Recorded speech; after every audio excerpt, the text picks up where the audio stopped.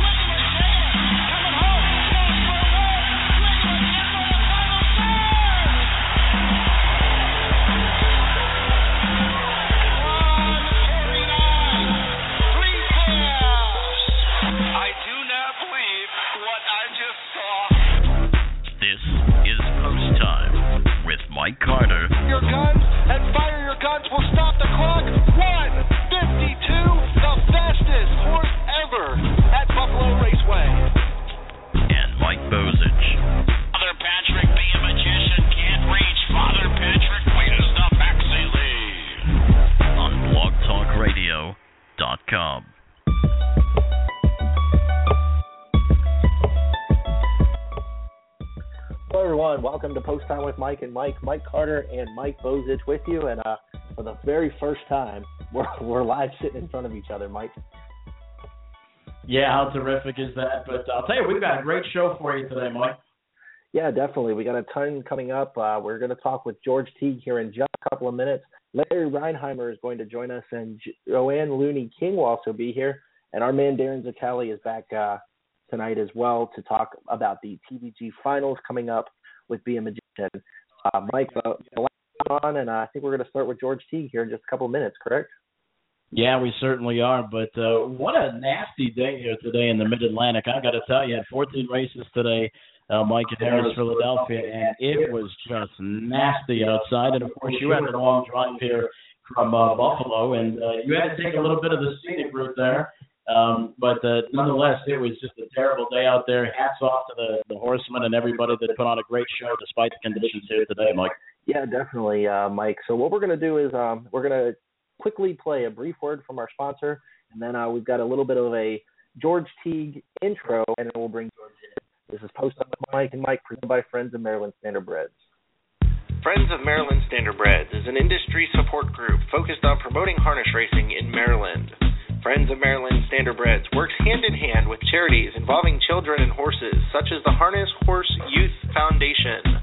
Friends of Maryland Standardbreds is actively involved with organizations such as the Maryland Horse Council and the Maryland Horse Industry Board, working together to promote the horse industry in Maryland. Follow Friends of Maryland Standardbreds on Twitter and like them on Facebook.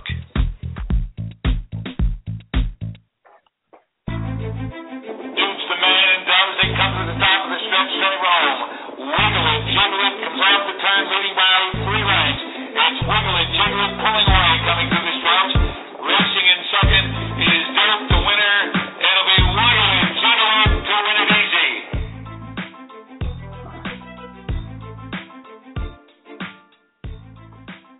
All right, we're back post time with Mike and Mike, and we certainly appreciate you joining us. And we've got a great show here lined up for you today on Post Time with Mike and Mike. We've got George Teague to join us here in just a moment of Team Wiggle It Jiggleit. More on that in a moment.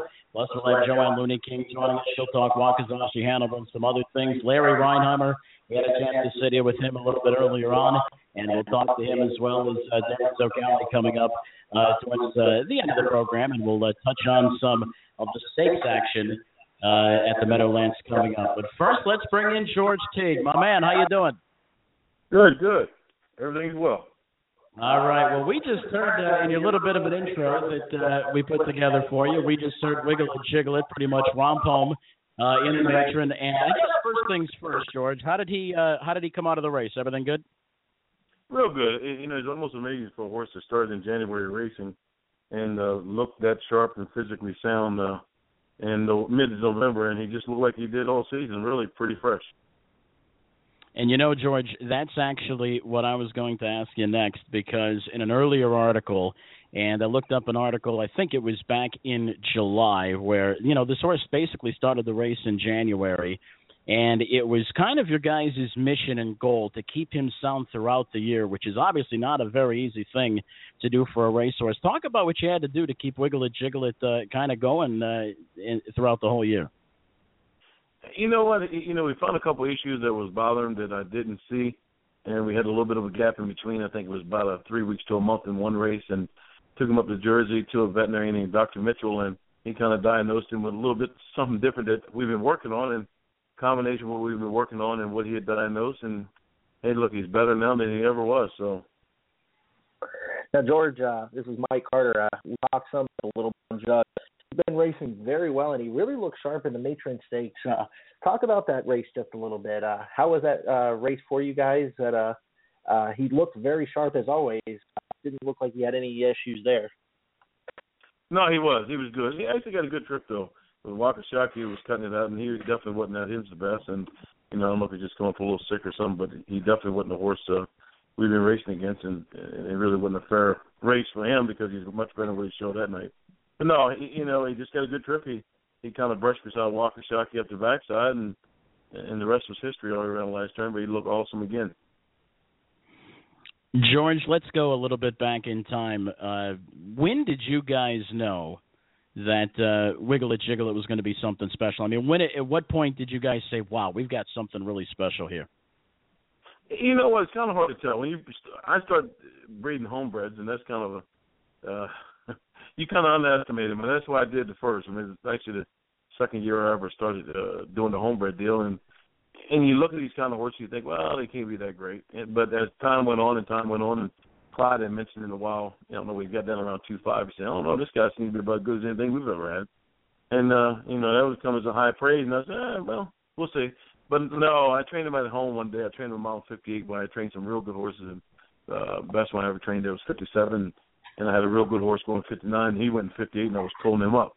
So, you know, things like that there, and kind of give you the inkling that he was about as good as Clyde thought he was. And, hey, look, he was right. I give him all the props, and he's a great horse.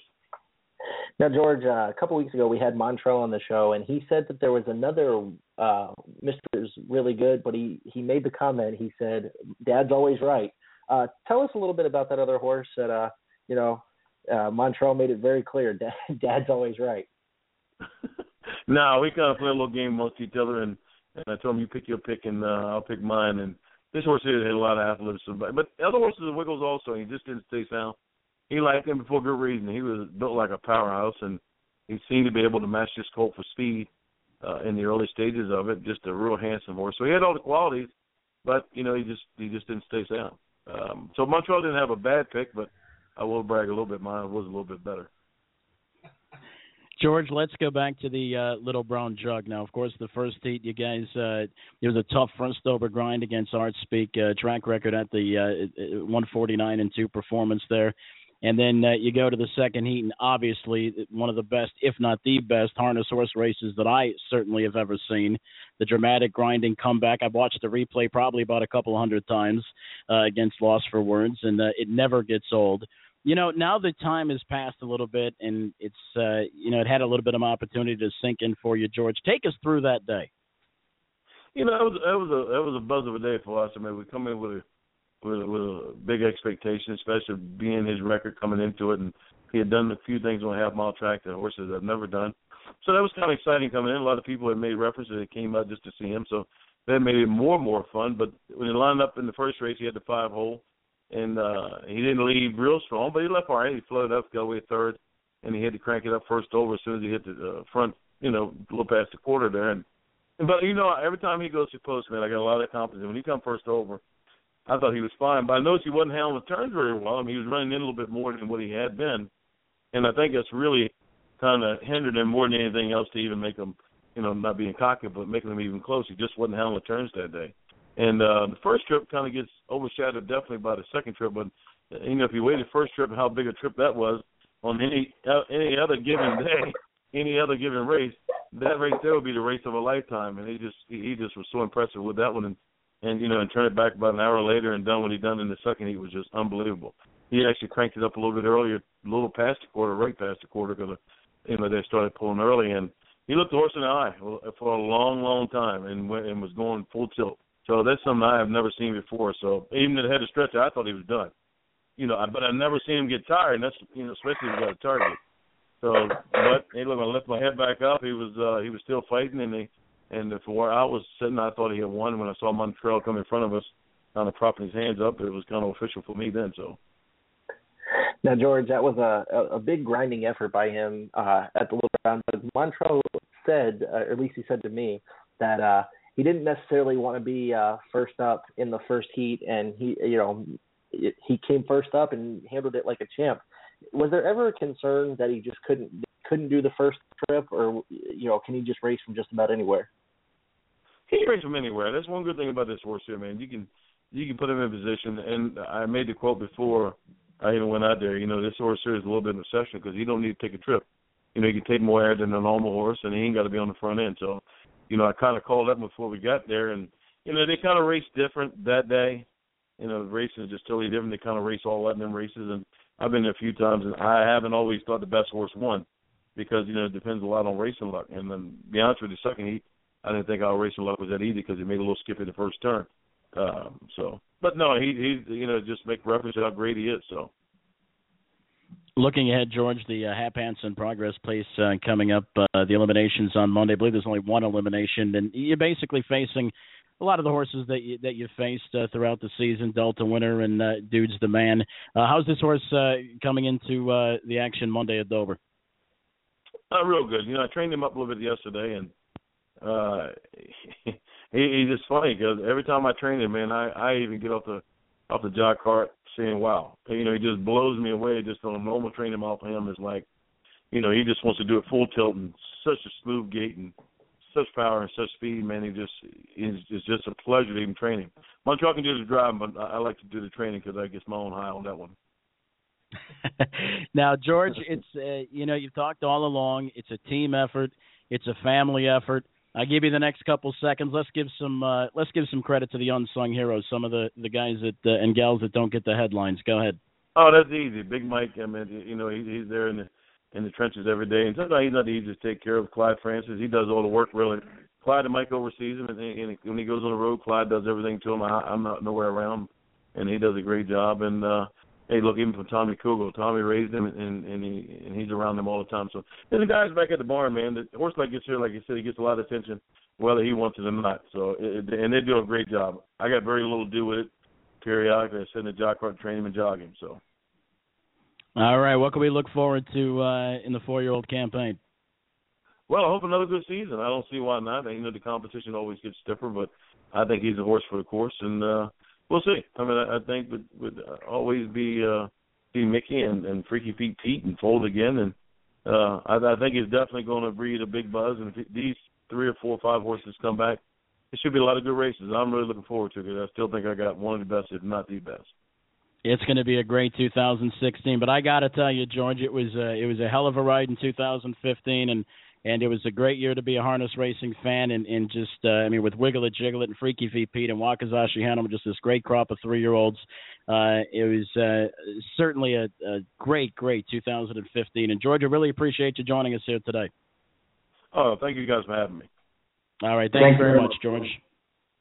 No problem. That was George. All right, that was George Teague, and I'll tell you what, Mike, Wiggle It Jiggleit, certainly one of the greatest. I would have to say, certainly one of the greatest races in that Little Brown Jug that I've ever seen, and it was interesting because when I was doing some of the research for this, Mike, and looking back at some of the articles, coming home, battling loss for words. George Teague said pretty much as they were coming down the stretch, or actually when they were midway around that far turn, when loss for words was really making headway, they're saving the ground.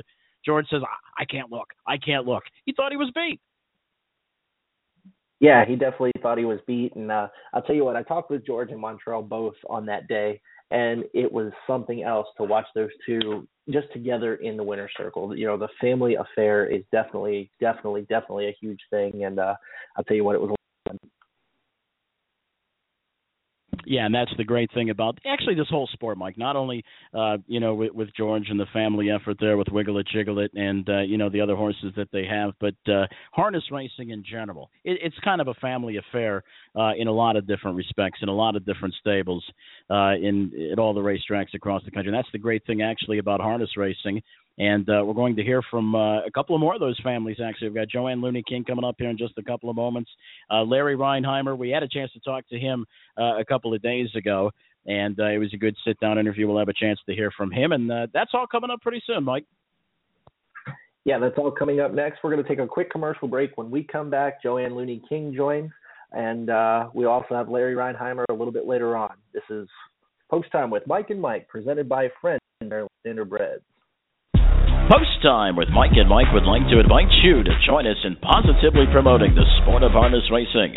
Our advertising rates are extremely reasonable, and if you sign up for a 1-month sponsorship package now, you get 1 week free.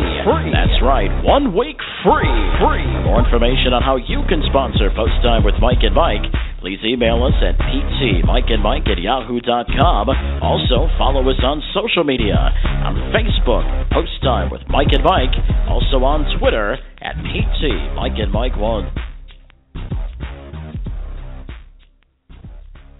Friends of Maryland Standardbreds is an industry support group focused on promoting harness racing in Maryland. Friends of Maryland Standardbreds works hand-in-hand with charities involving children and horses, such as the Harness Horse Youth Foundation. Friends of Maryland Standardbreds is actively involved with organizations such as the Maryland Horse Council and the Maryland Horse Industry Board, working together to promote the horse industry in Maryland. Follow Friends of Maryland Standardbreds on Twitter and like them on Facebook.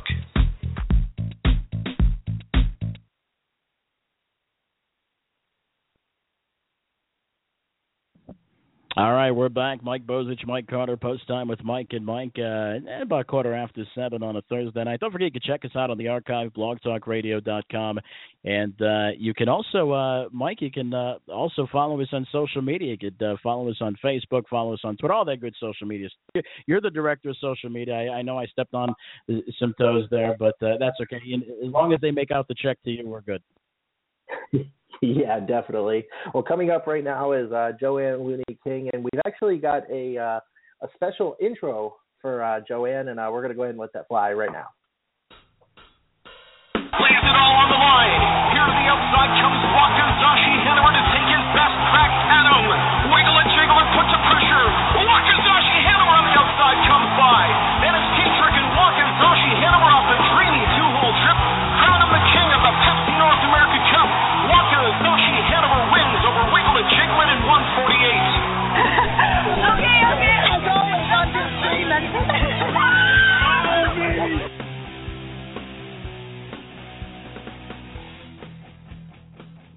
Now, we certainly had to throw in a little bit of the celebration at the end of that race, Joann, because it was quite a celebration in the winner's circle, it sounded like to me. Oh, my God. I still live that night. I lived that stretch run, and I didn't even want to leave the winner's circle. I think 2 races later, I was still down there talking to people. But it was, that was a thrill of a lifetime.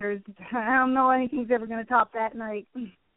Yeah, take us through that race, Joann. What were you thinking as the race was progressing? Well, of course, Tim Teague is the master of getting a horse into position, and we just felt that honestly, we felt it was our night from the beginning. We walked in that paddock. Our horse was really, really on his toes. Everything was just going so good, and, we just kind of thought the race was going to set up like that, and all I was hoping was that he could apply some pressure and finish the job, and when he did, it was just dreams coming true all over the place. It was another chapter of just a great season as far as the 3-year-old Colton Gelding paces are concerned. How did Wakizashi come out of the Matron? Obviously backed up a little bit there. Is everything good? Yeah, no, he is on Lasix now, and he's done for the season. It's pretty unfortunate. I really wanted to finish these last 2 races in the Matron and then the Progress. I really wanted to go there. That's my home tracked over and never raced in the Progress. So I'm really kind of disappointed, but you have to hear what your horse is saying to you. And he said he was done. So scoped him and didn't look good. And he's going to be leaving to go to North Carolina to Chris Coyle's farm, which they call the Concierge to the Stars, and that's just about right. So he's getting ready to go there shortly for a rest, and the only thing I can do now is look forward to 2016 and hope we can pull out some good races. Joann, let's talk a little bit about you for a moment now. Obviously, you've been in the business for a little bit, and you were a driver back in the 70s and 80s. And, obviously, let's not kid ourselves. I mean, it's a male-dominated sport, so to speak. So tell us a little bit from your perspective what it was like and some of the obstacles you had to overcome, Joann, being a woman driver back in the 70s and 80s. Well, I had to overcome huge obstacles. I had to overcome judges that didn't want me to drive at their tracks because they felt that a woman driving was a frivolous whim. I had to overcome a lot of things. People in the grandstand, that never bothered me, being called names or yelled at, and that's just part of it. But when I had to buck up against the judges, that was pretty tough. They regardless of what the government says or the laws are, they still kind of run their own tracks. But, that's all. A lot of that's changed now, or most of it's changed as far as discriminating against women drivers. But, hey, I had a good time. I had my own little stable. I loved doing what I did, and I did okay.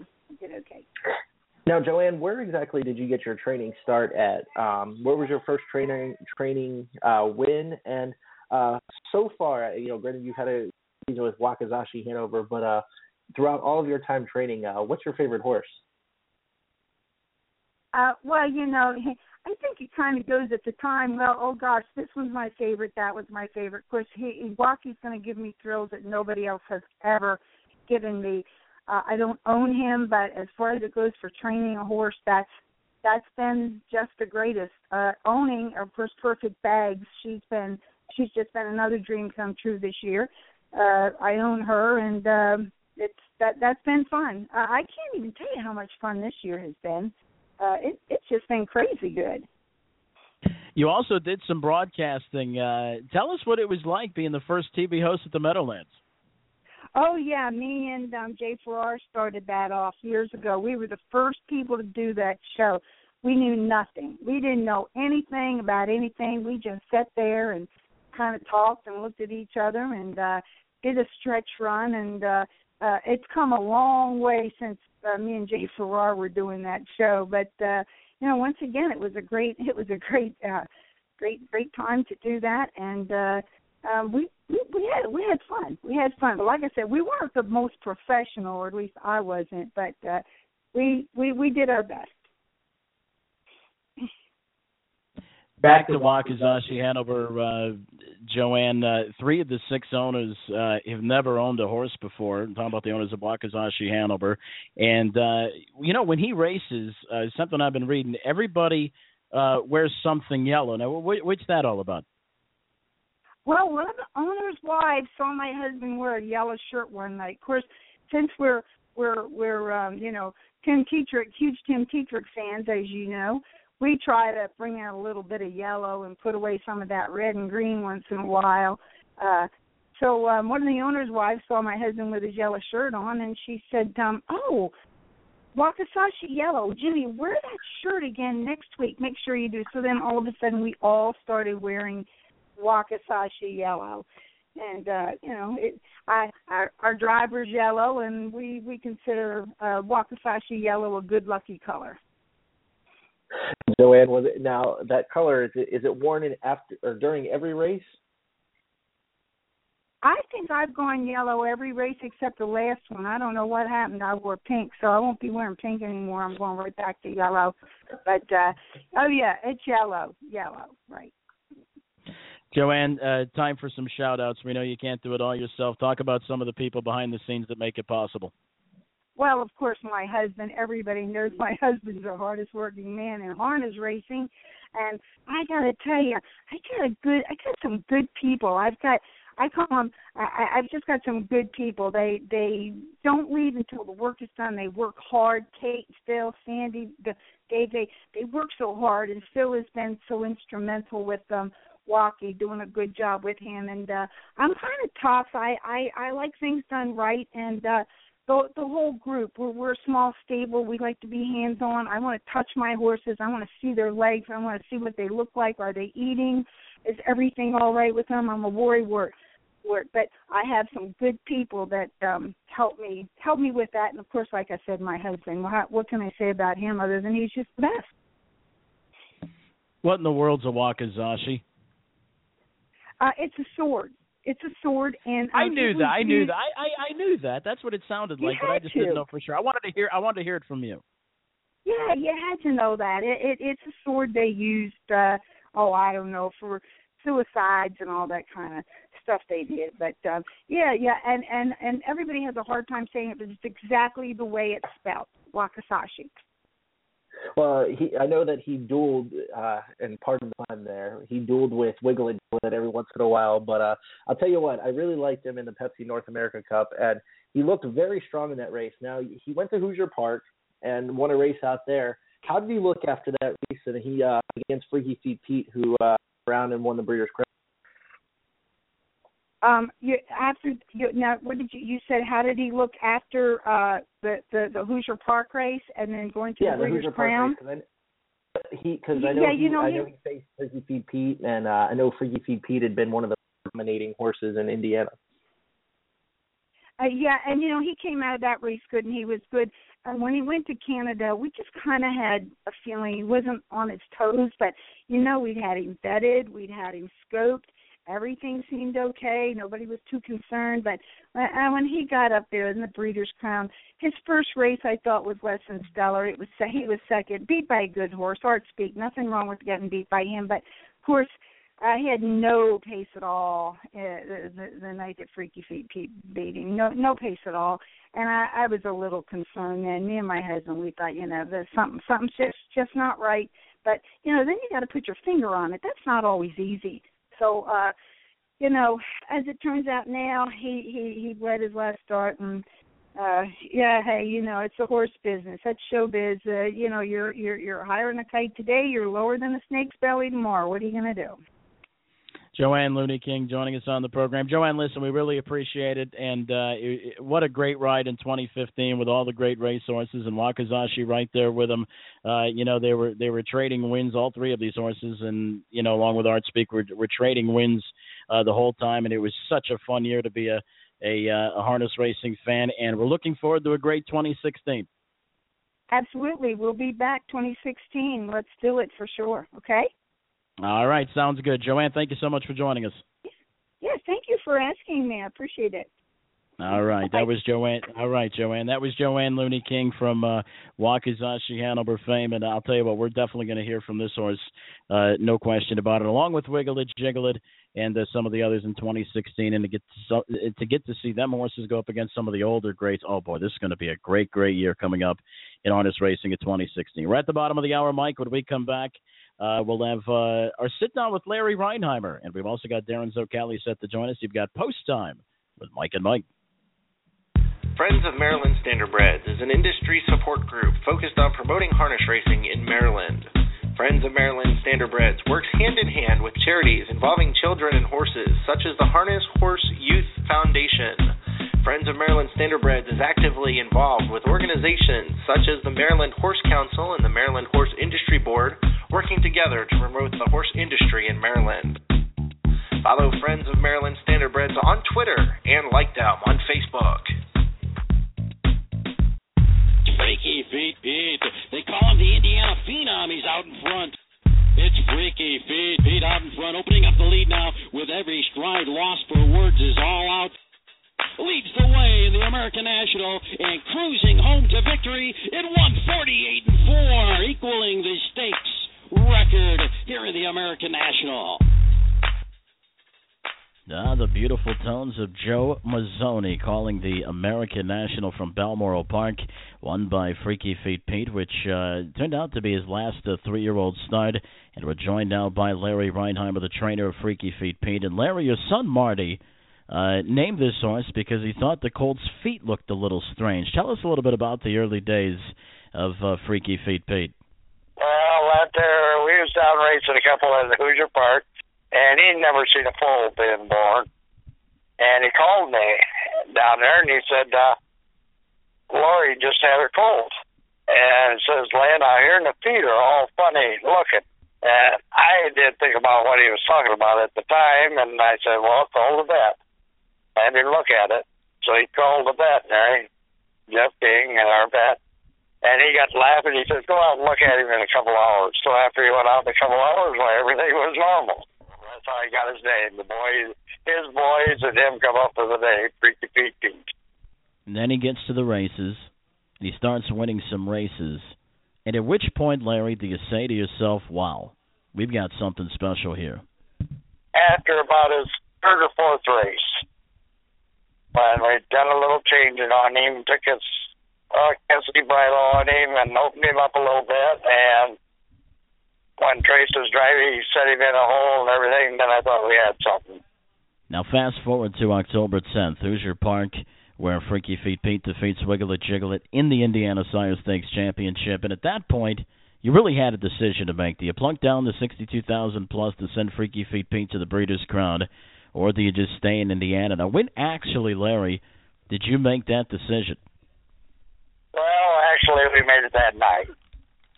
I mean, we had sent the check out already, but if I didn't enter him, why the check come back?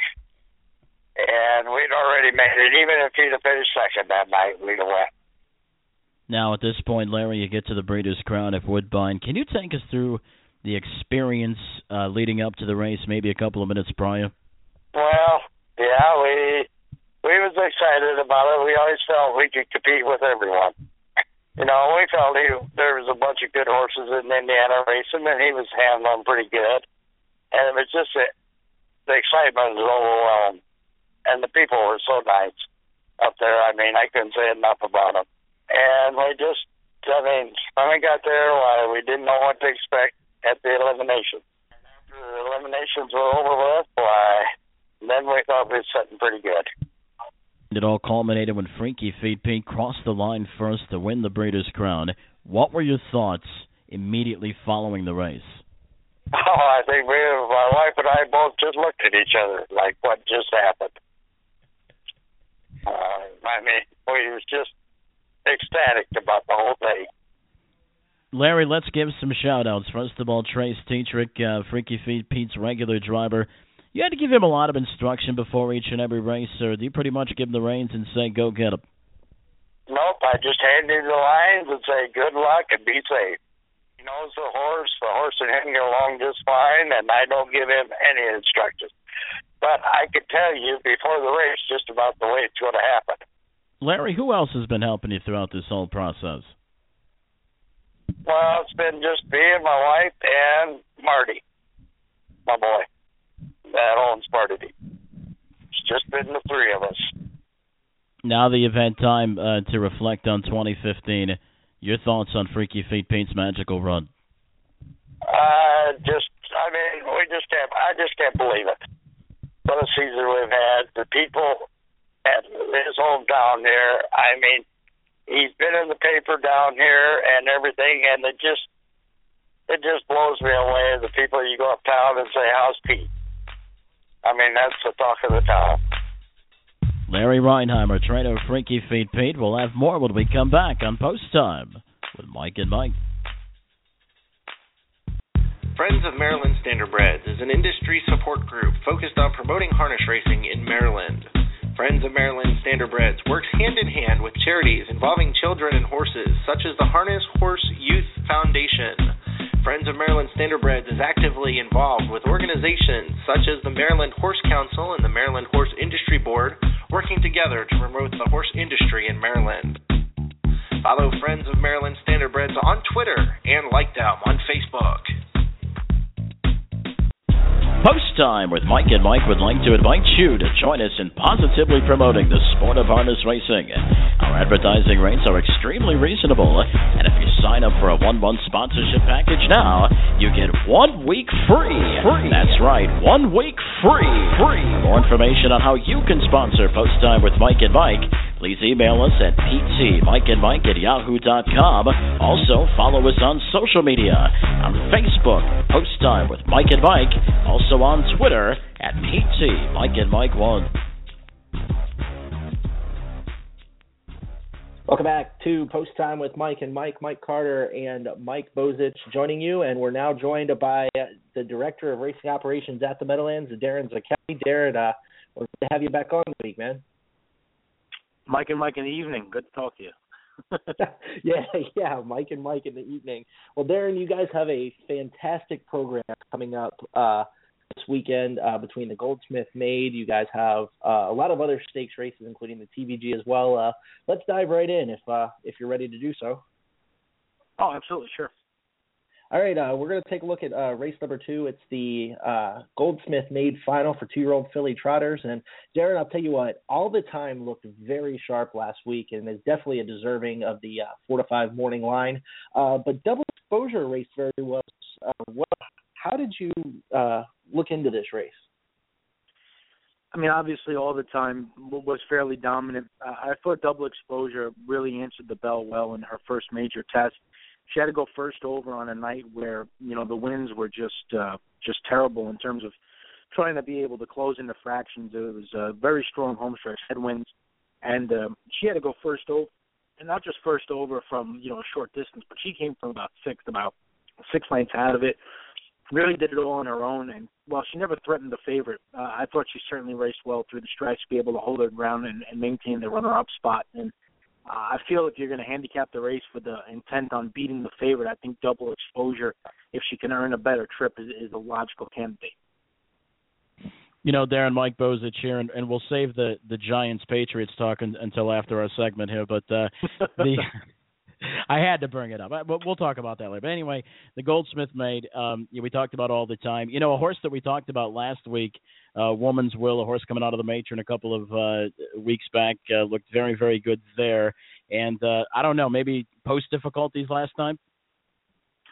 Yeah, I mean, there was a lot up against her. I think the post, it was really just a weird night, to be honest with you guys. I mean, I can't really overemphasize the win situation, and it was extremely difficult to close into fractions. If you were, on an outside post without much speed, I think you were really up against it. And we really kind of saw that play out all night on Friday, and even on Saturday it kind of lingered a bit, where if you look through the charts, I think there was only one horse who was farther back than fourth at the opening quarter to win. So it was just a tough night. If you drew outside without speed and things of that nature, it certainly made things difficult for you. All right, Darin, the next race that we want to talk about is the 7th race. It's the TVG Mares Open Pace. And I'll tell you what, this is an action-packed field between Katie Said, Sand Between Your Toes, Virgin, who was a Breeders' Crown winner. Jersey Licious is back. This is a wide-open race. What do you think here? Yeah, wide open, to say the least. I couldn't agree more. Venus Delight burned some cash again last time out. She's going to have to rebound. You got a great price on Sand Between Your Toes. I can't believe she paid $10 because she was coming off of a real trouble trip in the Breeders' Crown Final. I went back to Galley by the Beach, who I thought raced well. I thought she was locked in with pace and finished up nicely. I think she could certainly be forwardly placed in a short field and should be prominent from start to finish. But really, on paper, there's probably any way of 5 different directions you can go and make a legitimate argument. Yeah, it's certainly a good one, Darin. Definitely, like you like to say, demand value. But I think Katie Said's got a pretty good chance. And I have to remember, she had this Breeders' Crown race won until she made a break very late in that race. And then she was first over at the Harris Filly back on the 6th against Galley by the Beach, who's in this race. But this is a horse, once again, that, last time may have been hampered by the conditions that we just spoke of. Oh, completely compromised by trip, by wind, by pace scenario, by everything. That race from Katie Said is a complete toss-out. If she could cycle back to one of her better efforts, she's certainly in the conversation as a win contender. All right, moving right along, Darin, the Three Diamonds final, race number 8 for 2-year-old filly paces. This kind of an interesting race. You got a field of 8 here. Yankee Moonshine, the 8-5 favorite. But how good is Pen Pal, a horse that kind of came from nowhere a little bit? You know, I picked her in this spot, Mike.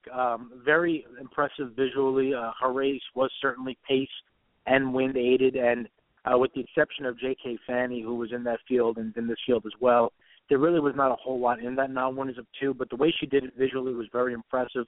She looks to be extremely sharp right now. To me, she's the counter to Yankee Moonshine if you're going to try to beat the favorite in this spot. A nice up-and-coming young filly on the latter part of the season. I think Pen Pal has a big chance here. Now, Darin, Yankee Moonshine won her Breeders' Crown elimination and then sort of faltered in the final. Took a couple. Do you think that will help out Yankee Moonshine some? Yeah, when anybody gets beat by Pure Country, I try not to really hold it against them too badly. So, you know, the fact that she won her elimination, I give it as a positive. Last time out, nobody was beating the favorite. I mean, that filly up in Pure Country, she's just an absolute beast. So, I mean, she could certainly bounce back and win here. You know, this field is probably, I would say, the more top-heavy of these fall Final Fours in terms of talent. I think that the high end, you know, the Pen Pals and the Yankee Moonshines of the world, I don't think you really have to look a lot farther than that. Now, I just want it to be known, Pure Country was Bozich's $2 show bet, okay? Because that was the horse he was riding in that race. But so, all right, Darin. Well, the 12th race is up next. It's the TVG Mares Open Trot, and it features Be a Magician versus Shake It Carry and Classic Martine. How did you take a look at this race, and who did you like? Well, there's a couple of different ways to look at it. When you start with Being a Magician, obviously the race last week, is a complete toss-out in purposes of handicapping the race. I mean, she was completely compromised by trip, by pace. You know, the race preview that I wrote in the program, I kind of laid out that, she's not the fastest off the gate, and if Brian, isn't blasting with her, she could certainly find herself with too much left to do, and that's exactly what happened. Now we kind of have a little bit of a reversal here. She slides in a couple of spots. Classic Martine moves outside. That being said, Shake It Carry is still going to the front, and Be a Magician is going to have to find a way to chase her down. And Be a Magician is not as sharp right now as she was earlier in the season, while Shake It Carry seems to be peaking. I prefer Shake It Carry in this spot. I think she's very dangerous here, and certainly potential for her to go wire to wire. Okay, Darin, moving along to Saturday's program, the second race. It's a compact field of 3-year-old filly trotters, the Continental Victory, and once again, it looks like Mission Brief versus Wild Honey, and you broke my man Mike Carter's heart because he wanted to take his $2 to show on Mission Brief here, but you cost him his dime, but that's good. Mission Brief versus Wild Honey, buddy. Is there anything else here? Nah, listen, I'm bold in leaving in show betting. I'm not crazy. 4-horse field with Mission Brief, it's going to be hard to let that one go. Carter will forgive you this time, but Carter will forgive you this time. I appreciate it. Obviously the top two scared everybody away. It's a very interesting situation. Wild Honey has had the better season on paper in terms of the races that she's won, being the Hambletonian Oaks, the Kentucky Filly Futurity, and the Breeders' Crown. Mission Brief is clearly the more talented and the more brilliant of the two, and if she shows up with her A game, Wild Honey can't beat her. If you try to get cute in this race in terms of exactas, I think the only argument you can make is if Mission Brief shows up with another monstrous effort where she's just ripping through wild fractions, which is not likely in a 4-horse field, but sometimes she's on cruise control and just goes. And Wild Honey is forced to really kind of stick with her through strong fractions. It's possible that one of the other two can pick up pieces late to round out the exacta, but off of what I saw at Dover last week, guys, I don't see any way that you could pick against Mission Brief in this spot. Yeah, Darin, I totally agree with you. Let's move on to the 5th race. It's the Valley Victory Final for 2-year-old Open Trotters. And, Darin, I'll tell you what, looking at this race, I see about maybe 5 or 6 horses that could win. I like Weightlifter K. Doggone Lucky put in a monster effort last week. But Milligan School is another horse that needs to be watched out for, only missing by a neck to Weightlifter K last week. What do you think of this race here? I think this race is a lot more competitive than people realize. Doggone Lucky obviously riding a very long win streak coming into this and has looked very good. He did hold on, just as you said. Milligan School, I thought, would put up a great effort last time out. But for me, I when I was on TVG, I made note of this horse because I noted that he's not very good on the turns, but in the straight, if you watch him in his qualifiers and his races, he can flat out fly, and that's make or miss. I mean, if you go back and watch that stretch drive last week of his elimination, this horse was absolutely like he was shot out of a cannon in the final 3/16 of a mile. And I believe his final quarter was a second faster than anybody else in the race. I think he went 27-1, and nobody else went better than 28-1. If he can find a way to stay close, get in and out of flow, where he's not buried down inside, because that's where he has trouble on the turns, is when he gets pinned down inside. If he could get into and out of flow, stay close enough, that turn of foot can absolutely bring him into the picture. And if Bongiorno puts a good steer on him in this race, I think young Joe Bongiorno might be setting up for the biggest win of his young career. Yeah, certainly the price looks to be right, at least 6-1 in the morning line. Darin Zoccali, Director of Racing Operations, joining us from the Meadowlands. We're taking a look at the big weekend of racing coming up at the Big M. Continuing with this race, though, Marion Marauder, Darin, was a horse that I kind of mentioned last week, and he was actually bet down to the favorite of the eliminations, finished third, and that was after a couple of good second-place finishes to Southwind Frank. Did this horse offer anything here to you? He's got to find a way into the race, Mike. It's kind of like the same thing as last week. He's not very fast off the gate. He's not real handy. Scott has to be a little bit careful with him early in the mile. We saw that last week. It's really the way it is in all of his races. And being outside here, he's going to have to, find a way into the race a bit sooner. I think there'll be a lively clip. I think there'll be a live outer flow. But he's going to have to be able to catapult past horses like Doggone Lucky and like Make or Miss, and that's going to be a tall order. I think at this point, given the way the race shapes up and where he is situated, I think he's more likely to round out Exotics than win. All right, Darin, the next race we want to talk about is the seventh race. It's the TVG Free-for-All Final Open Trot. It features the Bank, who looked very good last week, but Resolve, I was very impressed by Resolve's performance last week. Of course, E.L. Titan is back. Where did you go here? This is another wide affair. Yeah, I mean, Resolve is a very nice trotter, and if you allow any free-for-all trotter, to coast through fractions of 28 and change and 58 and change, you're just not going to catch him. And I think that's what happened last week. I thought E.L. Titan put forth a great effort first over, kept coming, didn't give an inch, didn't yield any ground, was able to save that runner-up spot. I came back to him in this spot just because he's not going to be favored. If he can find a better trip here and assume that the pace is more lively, I certainly give him a big chance this week to turn the tables. The Bank is the wild card, the 3-year-old against older. It's very interesting to see Jimmy Tacker take a shot here. He beat Pinkman in the Breeders' Crown, and you would have to think that Pinkman would have as good a shot as any in this field. You always do question, can the 3-year-old beat older, and maybe if he's on his best, he can. I think Milady's Monet from the inside with a bit of a trip here, with a bit more pace in front of him, might be able to get involved late. He's very sharp as well. I think there's a lot of there's probably 4 horses. I think maybe the inside 4 that could probably win this race. But for me, I'm going to see if E.L. Titan can work on a trip this time.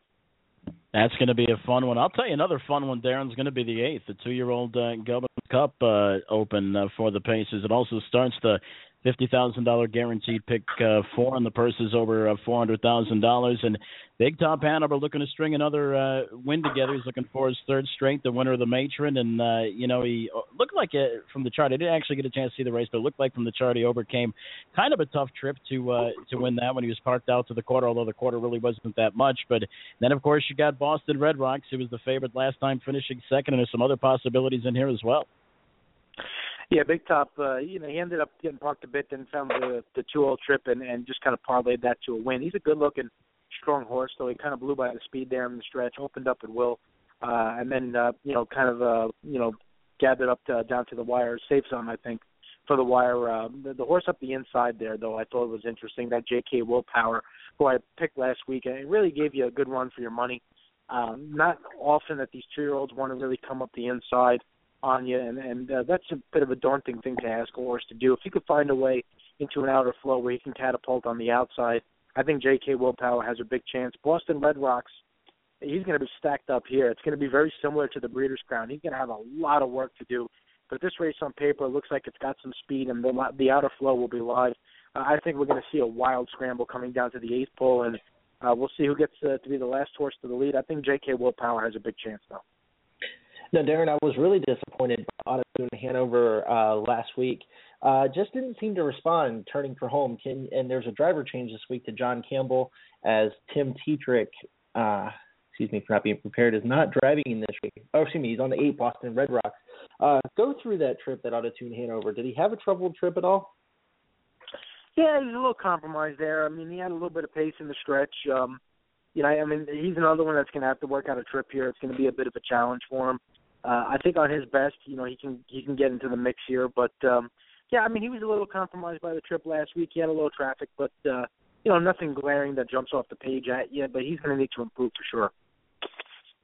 All right, moving right along, Darin. The 11th race is this is going to be a fun one. 1 1/8 Tarport Happen. You got a field of 12 doing battle here, and Divine Caroline certainly didn't bring her A game from the Matron, so she's going to have to get back on track. What do you make of this one? Yeah, she just ran into a buzzsaw that night that wasn't losing. First time on a barn change, the winner there, Mosquito Blue Chip. You know, I think that Divine Caroline's the horse to beat. I think Bedroom Confessions is a filly that's really getting good as the year goes on, and she draws inside in the 12-horse field. I think she has a big chance. I went to Sassa Hanover, though, right in the middle of the field. I thought her Breeders' Crown was really good. She's another one that was completely compromised by the trip last time in her most recent start at Dover. And, you know, being lined up in the middle of the field here is going to give the driver some options. You know, can take back and rally, can go towards the front, really see how the other horses leave off the gate. And I think the price is certainly going to be right. This is a race where you're going to get a price on just about everybody except maybe Bedroom Confessions and the favorites. So, but I'm going to try Sassa Hanover. Now, Darin, Rockme Gently's qualifier back on November 12th. I know and it was at the Meadows. It looked decent, but do you think that Rockme Gently can come back from that difficult Breeders' Crown nomination performance? She got enough out of that qualifier. You know, unfortunately, I don't believe the Meadows posts the qualifier replay, so I didn't get a chance to see it. The race line certainly looks good. And if she got enough out of it, and she can certainly rebound here. But she's facing an overloaded field here with a lot of fillies that are really good at the right time. And, you know, if you throw out that Matron race, you know, from a couple of these, a lot of these have form that look really, really good. And I think that Matron race really is a complete toss-out for the majority of the horses that were in there. So she's going to need to really step up her game and take a lot of that qualifier to move forward. Darin, one more to look at, the TVG Free-for-All final, $400,000 on the pace, and a solid field of 6 here. You've got the $7 million horse Foiled Again. You've got J.K. and the Monera. You've got Makatso, who won last time out. This is really shaping up to be a good one. Yeah, to be honest with you, I would like there to be more horses in the race. You know, it's unfortunate there's only 6. But, I mean, the older pacing group kind of beat each other up all year, and you know, we were kind of lobbying to get either Wiggle It Jiggleit or Freaky Feet Pete to grab their invitations, but Wiggle It wanted to go in the Progress, and Freaky Feet Pete's done for the year. But I mean, you still have a good field of 6 here. For me, the way you handicap this race, J.K. and the Monera, while very talented, very good, is proven to be a bit of a trip horse. Makatso drew the far outside, so you have a couple of questions as to what they're going to do.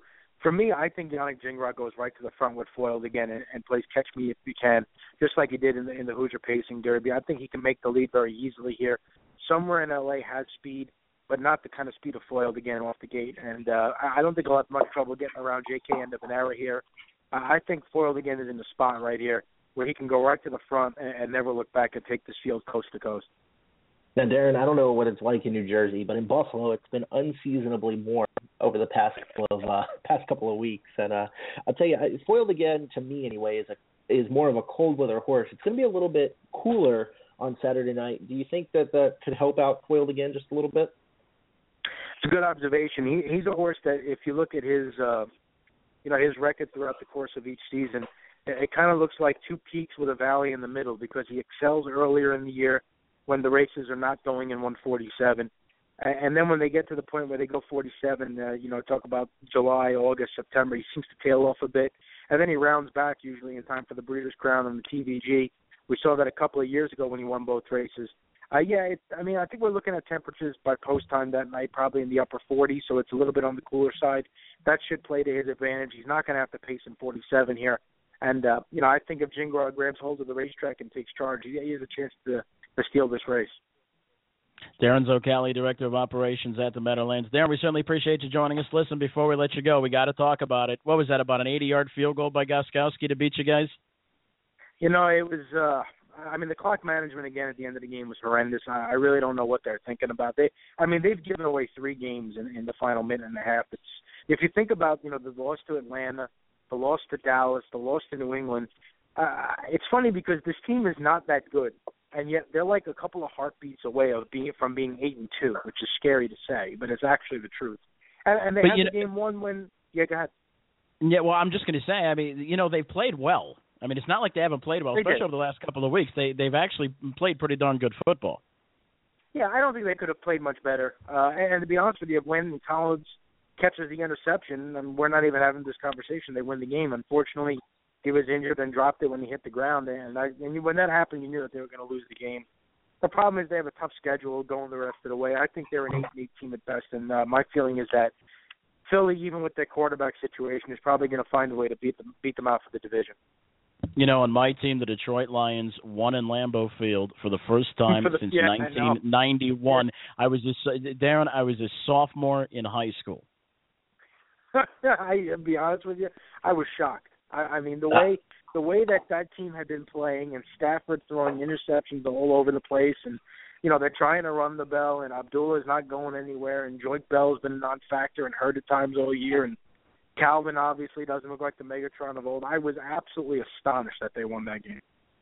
Well, Darin, I'll tell you real quick before I let you go. I was at the Sire Stakes dinner on Sunday night, and everybody at our table is a Buffalo fan, and I could see the TV from our table. And when New England scored the field goal, I about wanted to go through the ceiling.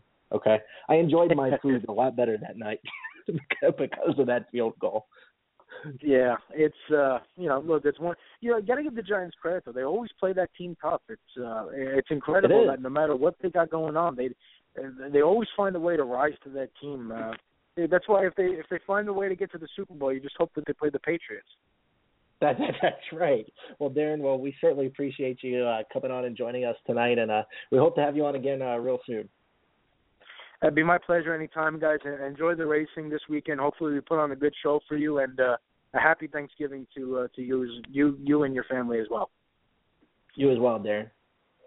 Thanks, guys. All right, thanks, Darin. All right, Darin. That was Darin Zoccali, the Director of Operations Director of Racing Operations for the Meadowlands. I guess we've got one more break to take, Mike. It'll be a short one. When we come back, we'll wrap things up on Post Time with Mike and Mike.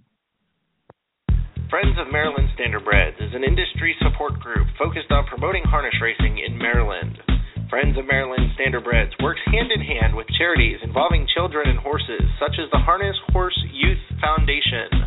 Friends of Maryland Standardbreds is actively involved with organizations such as the Maryland Horse Council and the Maryland Horse Industry Board, working together to promote the horse industry in Maryland. Follow Friends of Maryland Standardbreds on Twitter and like them on Facebook. Post Time with Mike Carter and Mike Bozich with you. A quick programming note. We will be on next Wednesday. Due to Thanksgiving holiday being on Thursday, we'll be gone on Wednesday at 7 o'clock. We're going to cover the Courageous Lady at Northfield Park. Track announcer Ayers Ratliff will be joining us, and we want to take a quick time out now and just wish everybody a very happy Thanksgiving. And Mike, real quick before we close out the show, you got anything else? No, not really. Just, wanted to give our heartfelt condolences, obviously, to the tragedy that occurred in Paris. And on behalf of all of us at Mike and Mike, I don't think really words can describe what a tragedy that was. So certainly our prayers and our well wishes to all the families involved and to all the first responders and to everybody that was involved in that unfortunate tragedy overseas. Yeah, Mike, that was definitely one of the bigger tragedies we've seen. And I know that Yonkers actually simulcast to France on Sundays, and they posted a graphic on their screen to let them know they were thinking about them. Well, Mike, we got about 60 seconds to go. Next Wednesday, we'll talk about the Courageous Lady. Ayers Ratliff will be joining us. It's been a great time. Yeah, and just a couple of quick things. I know we didn't get to our headline segment, but Nuncio won the Sobala Grand Prix for 4-year-old trotters. I'm sure we'll talk to Brandon down the road about that. And the Yonkers International Trot is scheduled for 2016, October 15th. It'll be going for a cool $1 million. So there's your quick abbreviated version of headlines. All right, guys. Well, we want to wish everybody a very happy Thanksgiving. For Mike Bozich, this is Mike Carter. We thank you for joining us here this evening. We'll see you on Wednesday next week, post of 7 o'clock.